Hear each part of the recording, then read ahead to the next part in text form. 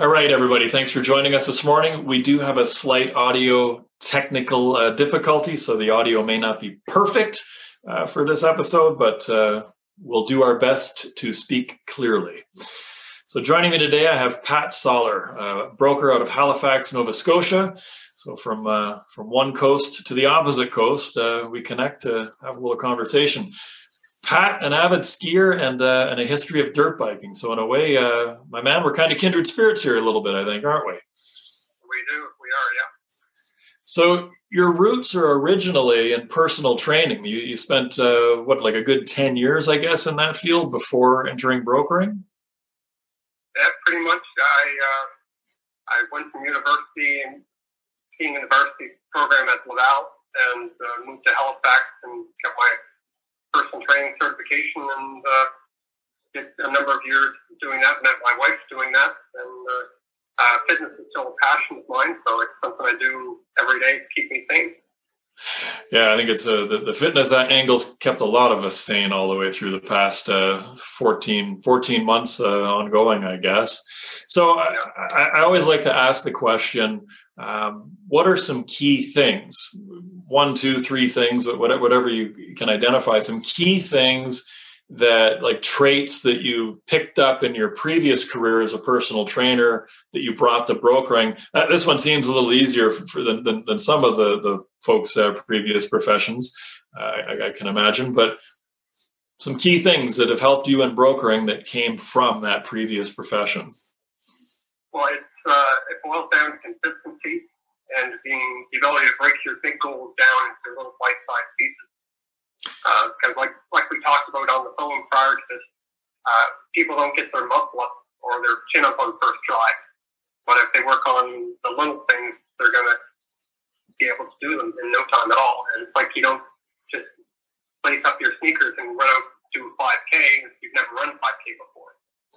So. Yeah, and you wouldn't really want to go run 5K or well, maybe 5. You definitely wouldn't want to just go run 10K cold. You know, like get up off the couch after never having run anywhere in 10 years and just go run 10K is probably not going to work out so well. It'd probably be a little bit like trying to close 10 files in your first month. This is just not realistic. No, that is true. That's true. Although I did had a friend on Facebook last year from the gym. They posted how they'd just done half, and I'd never done a half, so I went out the following day and ran a half. Well, but again, you talk about the incremental pieces, right? So to go run a half marathon, but also be somebody who does some kind of physical activity, like an actual exercise routine 7 days a week for 2 decades plus. You should be able to go run a half. Why do you only run a half? Why didn't you show them up and run a full? Come on, man. I thought a half was good. I think you got a 26-mile run on the cards tomorrow now. No. Well, I'll have to plan for that. I thought the half was kind of draining, so we'll plan for a full maybe sometime in the future. Yeah, I think there was the one guy in the early days of the pandemic who ran his entire 26 miles on his like a 15-foot deck. Yeah, I saw that, and people were running them in their backyards and filming it. That was a bit insane. Yeah. I don't know that would be mentally healthy to run in a tiny little circle for 26 miles. That's I don't know about that. No, I like the singer. Well, let's get into brokering. And so you got into brokering in 2002, and I'm sure there's been high highs and low lows and all kinds of left turns and right turns all the way through the past 19 years of brokering. But we're not going to talk about the past today. We're going to talk about the present and the days ahead. And I love some of the stuff that you've got going on. Over the last few months, we started connecting, and you'll dash off some of your blog posts to me. And I didn't realize right away, but you're basically writing a blog post 7 days a week right now. I made a commitment in January. This will be my year of growth. So I set up to improve in a lot of ways in business. It's just a small part of that. And I started up on wanting to read more. So when January rolled around, I got back into Goodreads and hooked up a challenge that I was going to read 25 books this year, and I'm already on, I think I'll probably finish the 16th one today. So that's going well. And then I had a discussion with my graphic designer back in early February. He said, Pat, your website would do a lot better if you started writing more consistently. So since then, I've posted every day since I believe the first week of February and haven't missed a day. And it's an outlet to get your ideas on paper. You know that because you do that. And they're not always about business. Some are personal. Like today I wrote about the 3 C's. So anybody who's ever done the Dale Carnegie course knows what the 3 C's are. And I think it's a great way to look at things without criticizing, condemning, or complaining. And I'm just trying to find ways to connect with people and to put my ideas out there. Well, I think it's great. And actually, as you're talking about it, I realize, I think it was January of last year, I made the effort. I didn't commit 100% to it, and that's why I didn't achieve 100%. But I made the effort. I opened a Facebook photo album called Daily Thoughts. And some of those thoughts, you and I, again, in our conversations, have talked about how I tend to have often a lot of words. And the whole purpose of that Daily Thoughts piece for me was I'll have a thought that's like 300 words. To try and compress that down into like 20 words or less that fits in a little tiny social square that I can put out there, and just sharpening my mind and narrowing the focus down. Like, okay, this is a great big thought. What's the real heart of it? And I won't say that I've kept up daily. I think there's 220 posts or something, or I think there's around 200, photos in that photo album over the past 450 days. So it's maybe every second day I have a thought, maybe. Well, there's a great quote attributed to Steve Jobs, and he talks about how hard it is to simplify things. Yeah. Taking these complex tasks and breaking it down to simple steps. So I like to be more succinct with my ideas, and you're more, as I mentioned to you on the phone, you're more verbose and go into explaining things in better detail than I do. Well, I don't know that it's better detail. It's more detail, and more detail isn't always better. I mean, to drill right down into a brokering topic that's a real painful one, that is difficult to distill down into just a few words. The topic of down payment documentation is an incredibly difficult one. And that's one where, I think we all have scripts and we all have explanations written out that we try and provide clients around the need for this seemingly most painful part of the process. And we could probably all stand to rewrite that script on a daily basis for 10 days in a row and just keep trying to simplify. But it's different with every client you talk to, because your down payment for somebody who works for a corporation is totally different than somebody who's self-employed or somebody who's a consultant. So you can't say the same thing from one conversation to another. No, not at all. But certainly having a template to work from, or a set of templates, the self-employed, the gifted, the from savings, the from overseas, the from Bitcoin, it's always an evolution. And I think that is part of what makes a good broker great, is that communication piece. Because, again, as you and I have touched on in past conversations, interpersonal communication, right? I mean, that's what it always boils down to. And I love that you have made that commitment to putting a blog post out every single day, and your web guy is right. I mean, it does float your website further up to the top in searches just organically. So instead of paying for AdWords, which is sort of like a lazy shortcut, you're doing the heavy lifting, and arguably the payoff is exponentially that much better, because you're not just getting somebody who typed the word mortgage in, you're getting somebody who's actually reading your stuff and connecting with you. And it doesn't take that long. Once you get down to it, what used to take an hour and a bit every day takes like 25 minutes. Yeah. Put your ideas, you spell check it, and you publish it. Well, one of my favorite guys out there is a gentleman by the name of Keith Cunningham. And Keith Cunningham is the rich dad from the title of the book, Rich Dad, Poor Dad. So Keith was the rich dad. So that's definitely one of the guys you want to pay attention to in life. And he talks about thinking time. And he writes little missives that go out every few weeks. I'm on his email list. And a lot of times he'll say, now go sit and think on that. And really, that's what you're doing in a way, right? You're spending that 25 minutes thinking about, the most recent thought was around Dale Carnegie's 3 C's. And you're articulating something around that, putting it out there. And again, it shows what's going on in your mind. You're processing your own thoughts around it. And then a prospective client out there reads it, connects with it.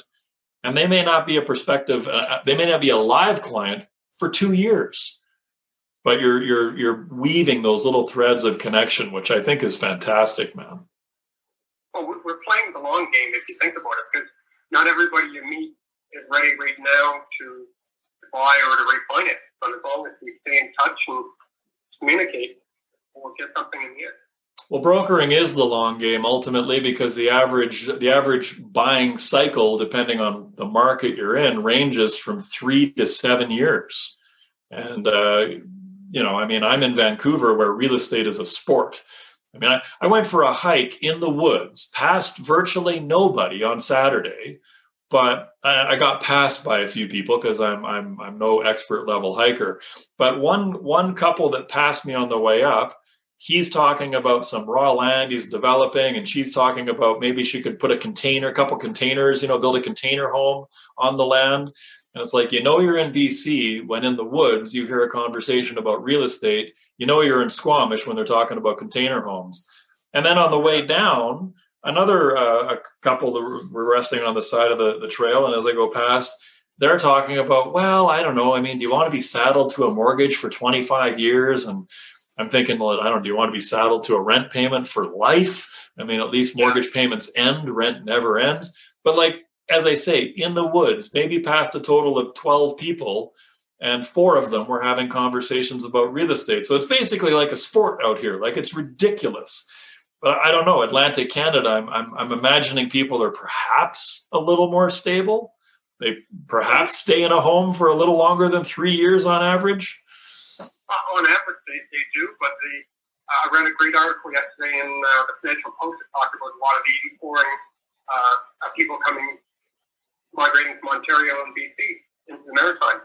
And the article made a point that they weren't just coming here for the first time. A lot of people were just coming home to their roots. And they were working away in Ontario or BC or West, and now they're able to work remotely. And they can choose where they want to live. Well, Pat, I've only been to Halifax, I think 3, maybe 4 times. One of those trips was 12 hours, and I didn't even see daylight. I flew in at night, was in a hotel conference room all day, flew out that evening. That was a totally ridiculous trip. I think it was 21 hours or something of total travel time each way. It was a little bit foolish. I think that was in 2014. But I got a little smarter the next few times, and I hung back for a couple extra. Each time I added a couple days, a couple more days. And I think the last time I was there, I spent 5 or 6 days in Halifax. And I got to say, I had Halifax MLS searches live for quite a while after that. I'd go into the MLS and I'd zone into Halifax and look at real estate and whatnot, because, it's a pretty neat spot to be. It really is. I can see how Halifax is going to continue to be big on the growth curve over the next few years. There's no question. Population growth and pricing growth. Well, it's a great city, and we're in a unique market now. When I talk to realtors, that in the past 5 years, people could get a house for much less than the asking price, and now the asking price is the bare bones minimum where to start. Yeah, Yeah, it's turning into a seller's market. Well, virtually everywhere it would seem at this point. Not quite everywhere in Canada, but it's spreading. It's spreading. Yeah. So what are give me one, two, or three key things that you're doing that you would file under the business growth. We've got the blog is an obvious one. There's a critical piece. Well, I started blogging more consistently back in February, and I redid my social media. I redid my CRM. So now I'm tracking everything. Whenever I get a client, a wrong number phone call, I think I heard that from some wise person. I keep track of all the contacts. I'm touching base with people I haven't spoken to in years, and now I'm doing a daily outreach of at least 10 calls a day. So I'm calling to connect with people and just seeing how they're doing, to see if there's opportunities where I can be of service and help them. Well, and the 10 calls a day thing is interesting because you're actually doing that 7 days a week. Yeah. Which I mean, I've never promoted that concept. So I think it's interesting. I mean, tell us what the response is on a Saturday, and in particular on a Sunday. Like, you're making 10 outbound calls to people on the day of rest. Well, the ironic thing is that I'll call a realtor on a Sunday, and one of the first things I would say to them is that I noticed that you're working on Sundays, therefore I should probably be working too. So that's why I'm giving you a call, to see if there's any opportunities where we can help each other. And just the whole point is just to have a good conversation and see where that goes. That's brilliant. I mean, it's next level effort, Pat. Like, there's no way that you make 10 calls a day, 7 days a week for months on end and don't see results. I mean, you must be seeing results within a few weeks of starting that process. Well, they are. The results are starting to come in where before things be more sporadic, but right now I'm averaging about one new application a day, so I'm pleased about that. I'm happy with how things are going for the rest of the year. So, but it's all about, as we talked about in a previous conversation, consistency. Like, you can't get fit by working out, going to one CrossFit class or making 100 phone calls in one day and then doing nothing the next 2 days. You've got to be consistent. Got to put in the reps. So that is the big thing that I believe in this year, is to put the right practices in place and be consistent with your approach. Well, that's just it, right? The consistency, the reps. Constant spaced repetition is the number one way to succeed. It's just, for most people, it takes a little bit of time to get traction and get going. And a lot of people quit, to cite another wonderful book, right? Napoleon Hill's Think and Grow Rich. A lot of people quit putting that effort in, and it turns out they were 3 feet from gold. I mean, Right. So kudos to you for continuing to put that effort in. And, I've just actually sent out a batch of emails to people who I had conversations with last April and last May when we first started this conversation. And I really look forward to having a conversation with yourself in 8 months, 12 months or so, and seeing where you're at. Have you consistently kept going? Are you still putting a daily blog out? Are you still making those 10 calls? And if you are, what are the results? I think it'd be amazing. So there, to anchor something in your mind, Pat. Next April, we have to have an update conversation. Well, we will, and we will stay in touch. And I appreciate you letting me on your show after me bugging the last 3 months to finally get on here and have a chat. Well, I don't know that you wanted to be on the show. I think there was just lots of interaction, and then I kind of had to draw you in. At first you were like, "Oh, what am I?" I'm like, "Come on, you're doing the work and you're getting the results," and I think that's what people really need to hear. The last thing I want to touch on for sure, unless there's anything else you want to touch on, is, of course, an important part of this whole thing is personally. Not just growing, not just thriving, but even just surviving. And so obviously fitness and physical health play a huge part in your life, but beyond a daily exercise routine, which in itself is pure gold, what are some other things you're doing to, we can file them under pandemic survival tips, as far as personal growth goes? Here's the funny thing is that I set my alarm every morning for 6:25, but I'm up at 10 to 6 without the alarm going off. And I get up and I do a 20-minute meditation on Headspace. And I love the quiet morning. Everybody's still asleep. There's no phone ringing. And then after that, I do a 45-minute yoga stretch session to limber up because, we're not as young as we used to be. Yes, this is true. In fact, I just was commenting last night. I was chatting with my son, and I said, probably one of the number one things I miss, aside from hanging out with him, is Bikram yoga. I miss those hot yoga classes. I mean, man, I'd fallen off. I wasn't going as consistently because of the amount of travel. But yeah, it's one of those things. Make sure to talk to 10 grand to go to one. Yeah, that's right. Yeah. Well, they can be expensive depending on your timing. Timing is everything, isn't it?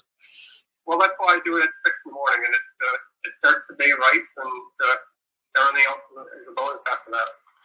And if you're lucky enough that you're interacting with people in your local time zone, or you're interacting with people who are in a time zone that shifts the opposite way, out west, for instance, you still have quiet mornings.